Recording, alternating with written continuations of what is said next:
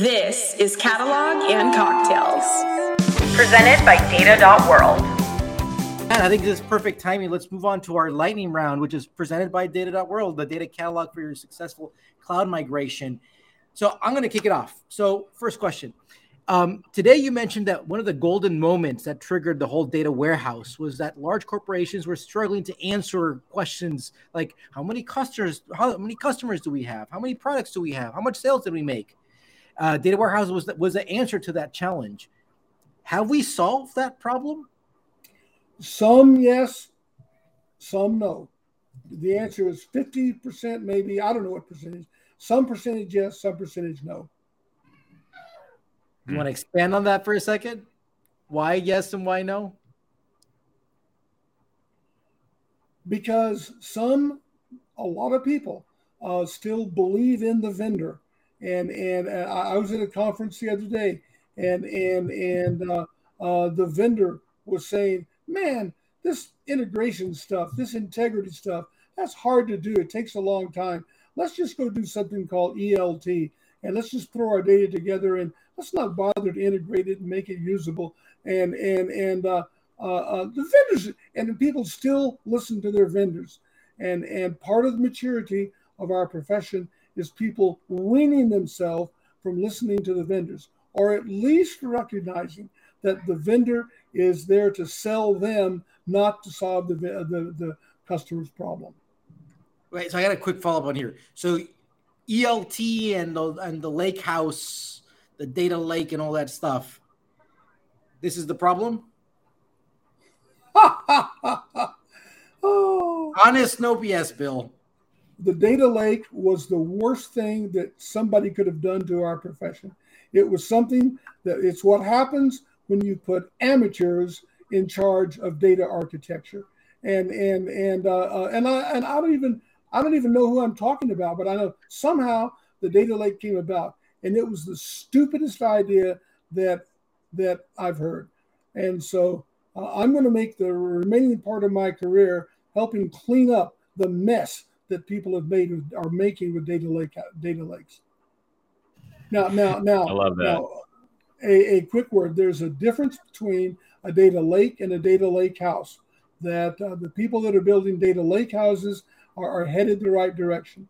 The people that are building data lakes are setting our industry back. I don't know how many years, a decade, two decades, but they're going the reverse direction. But data lakes are a stupid idea. I love your honesty. I love this. Well, the funny thing is the data lake house has always seemed to me to be a bit of a revisionist approach to, well, if we take sort of a data warehouse and we stick it in the middle of the lake, maybe it makes the lake a little bit better. Well, a quick story. I had a conversation with the CEO of Databricks, and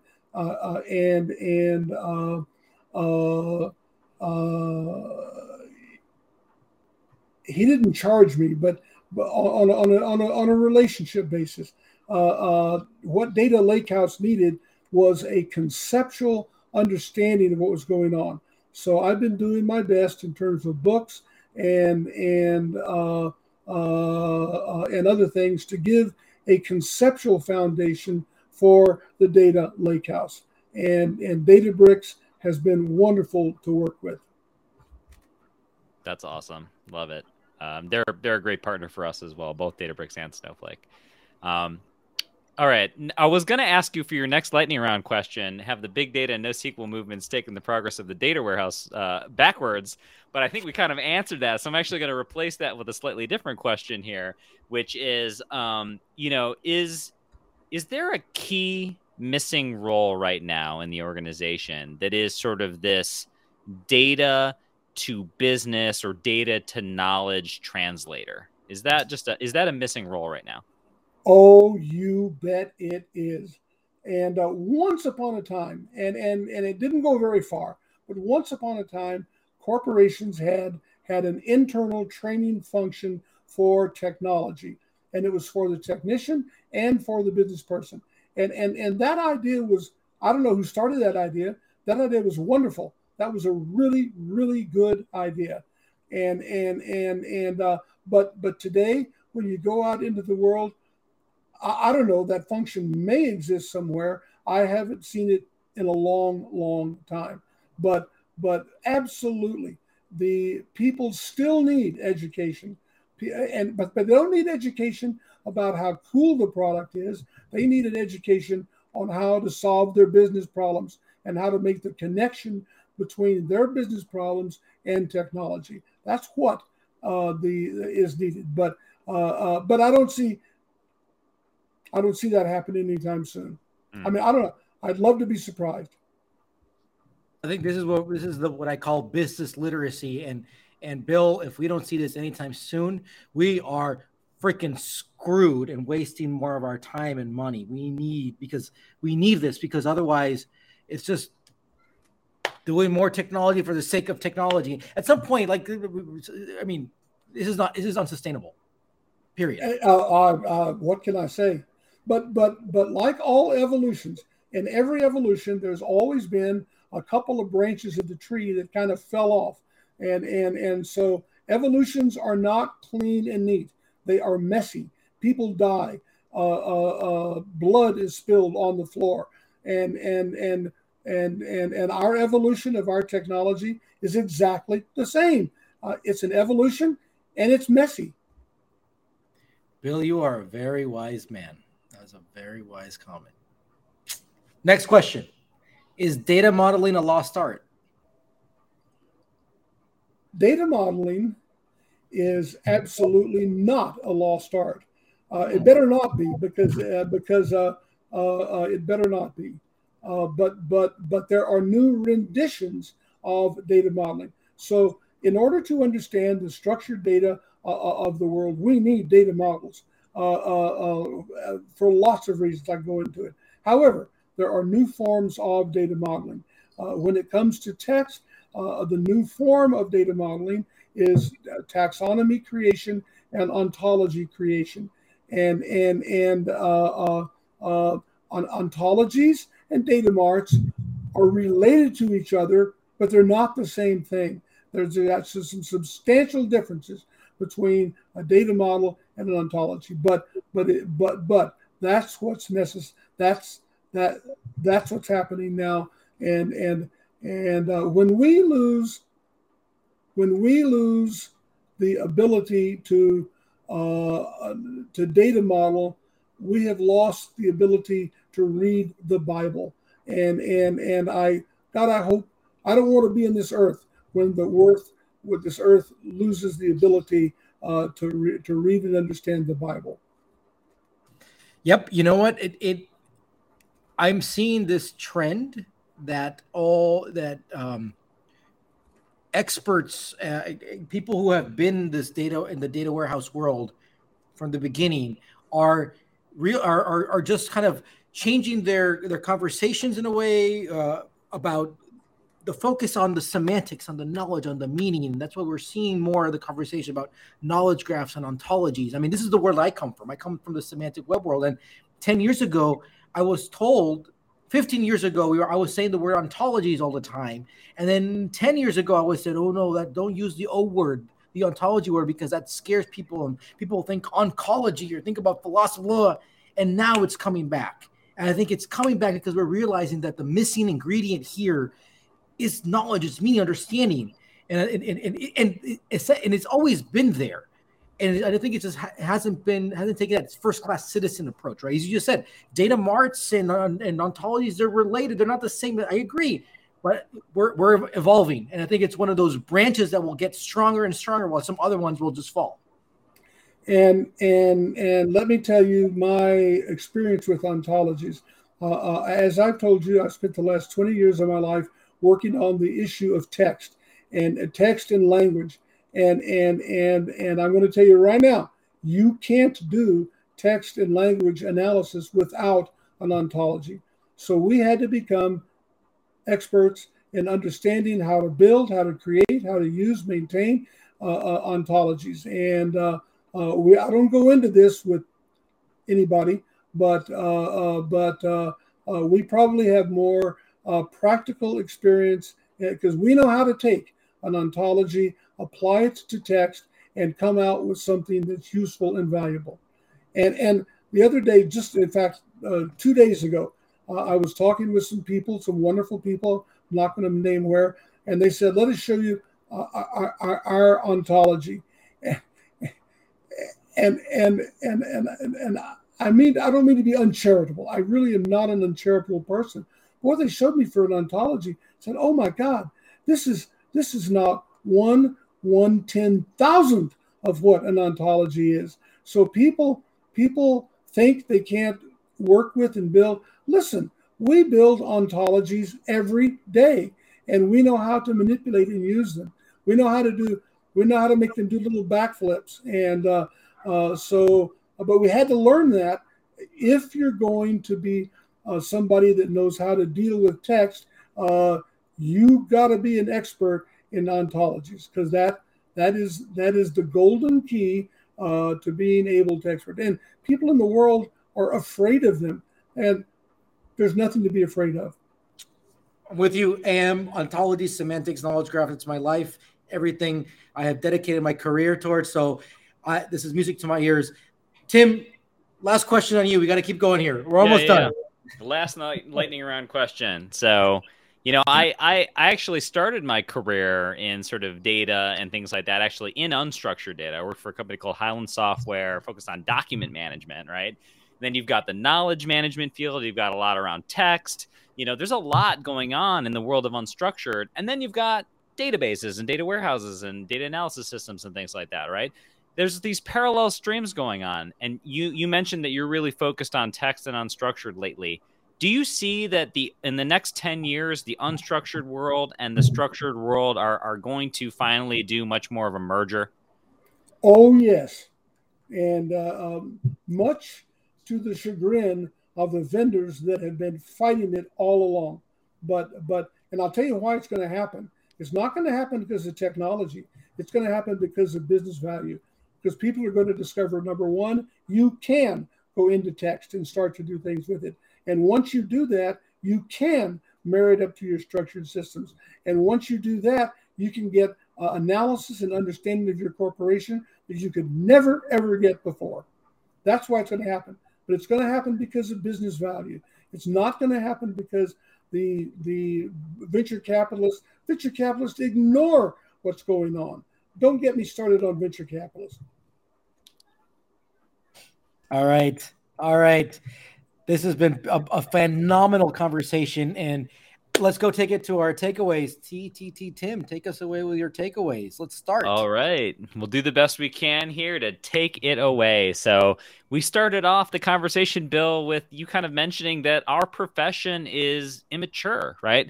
You look at, the history of medicine, or there are fields that have been around for thousands of years. And IT's been around for 50, 60 years, right? Yeah. And some of the signs of the immaturity are things like education, how it has to happen through the vendors a lot.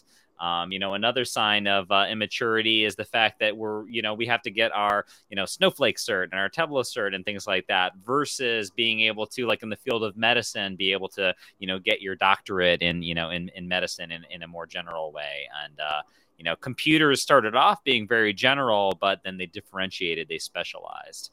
And so that's just kind of the maturing that's happening in that field right now. But it's so early. It's such early days, and it's evolving so fast. And you walked us through the history of computing, where, and first of all, you mentioned how important it is to value history. Juan, I know you're a big fan and proponent of history, especially in the computing field as well. Bill, you mentioned Gene Amdahl. So now I know I've got some research to do to learn a lot more about Gene Amdahl, because that's important. So in the history of computing, right? First computers built by the U.S. Army.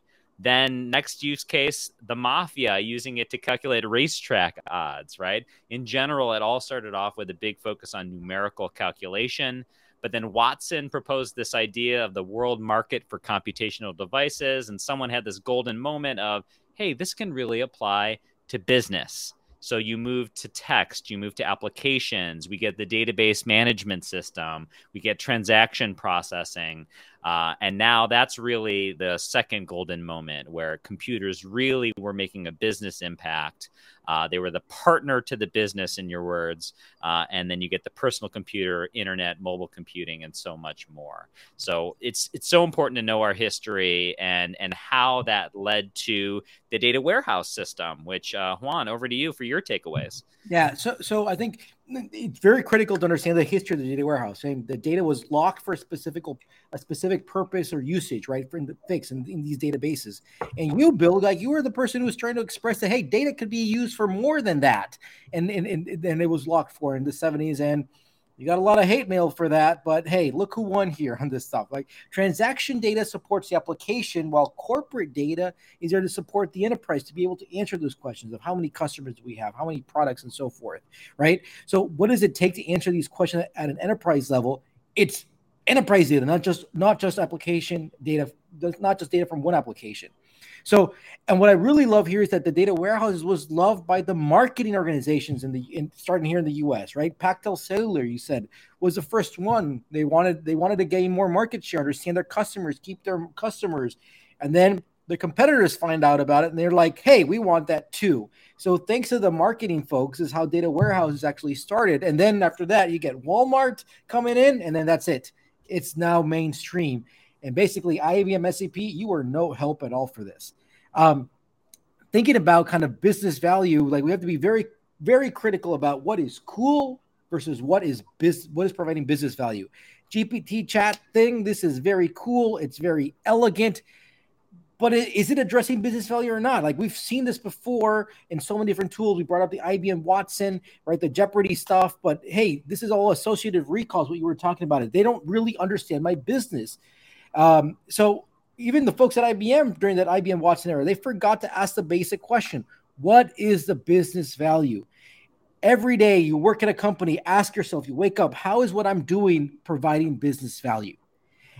Finally, we got into that whole Inman Kimball to get it very clear directly from you. Kimball, you get a quick, dirty approach to ask questions, but it's not so much about integration, quick reports. Inman, it is focused on the integrity of the data, on the integration. You must be willing to do something less fast, less inexpensive. You get data you can believe, data you can trust. That's where it is. And then what's next for Bill Inman? An area that we have completely neglected is text. And all the text, we want to bring in text and make it in an analytical format and using knowledge graphs for that. And just to summarize some things you said in the lightning round, the data lake is the worst thing, the stupidest idea, and an immature folks put in charge, and it's going to be your goal to clean up that mess. The data lake house is in the right direction. We need more education in how to solve business problems. Taxonomies and ontologies, we need to start focusing on this, and we will see the merging of unstructured and structured data because it's going to provide more business value. Bill, how did we do? Summarize that. And I want to close with one idea. I don't like data lakes. Period. Bill, and I don't like data lakes. Period. Can we put that on a T-shirt? Is that okay? You can do whatever you want to. All right. We're going to put that on our swag store one day. I don't like data lakes. All right, Bill, throw it back to you very quickly to wrap up here. What's your advice about data, about life? Who should you invite next? And what resources do you follow? Well, okay, I get asked a question by young college students all the time. What should I do? And what I tell them, I give this piece of advice. I say, get as close to the decision-making of the corporation as you can. Because when it comes time for layoffs, who's the last person to get laid off in a corporation? And that's the person that is the closest to the decision-making. If you are working in a clerical function, in a Rotarian function, we need people like that, but you are open and opening yourself and your family to layoffs. So if I have one word of advice to give young people is get as close to decision making as you can. Bravo, bravo, bravo. Yes. Who should we invite next? Well, I think Brad Pitt would be appropriate. You know, we've had another guest before who said we should invite Matthew McConaughey, so we got to start doing this. Yeah, there's going to be a Hollywood episode at some point. Yeah, we'll have to do that. Okay, sounds good to me. What resources do you follow? Books, people, conferences, events, whatever. Unfortunately, in my life, I've had to go trial and error, because the places I've gone, there haven't been books and conferences and things like that. So my great teacher in life is trial and error. And it's a great teacher. Let me tell you something. A long time ago, my young daughter, when she was, I don't know, 3 or 4, was playing in the kitchen, and my wife was standing next to me, and my daughter was playing with a box of matches. And my wife wanted to run and grab the matches away from her. And I said, no. We're going to sit here and watch her. We don't want her burning the house down, but she's about to learn an important lesson. And so she opened up the box of matches. She lit up the match. She burned her finger. Not bad, but she remembered the pain. And pain is the great teacher. And so I don't follow books or conferences or anything like that, because not all, but most of my experience in life has been trial and error. Get your hands dirty and see what works. That's right. Bill, this has been a phenomenal conversation. Just very quickly, next week we have Jane Urban, who is a VP of Data at Takeda Pharmaceutical, and we're going to talk about data and business value and how she's been building a team in the U.S. and now expanding that data team globally. I think it's going to be a phenomenal conversation. Bill, thank you so much for this. Thanks to Data.World, who always lets us go do this every Wednesday here. Thank you so much, Bill. We will see you here in Austin in 2 weeks. Looking forward to that. Good one. Talk to you later. Cheers, Bill. Cheers. Cheers.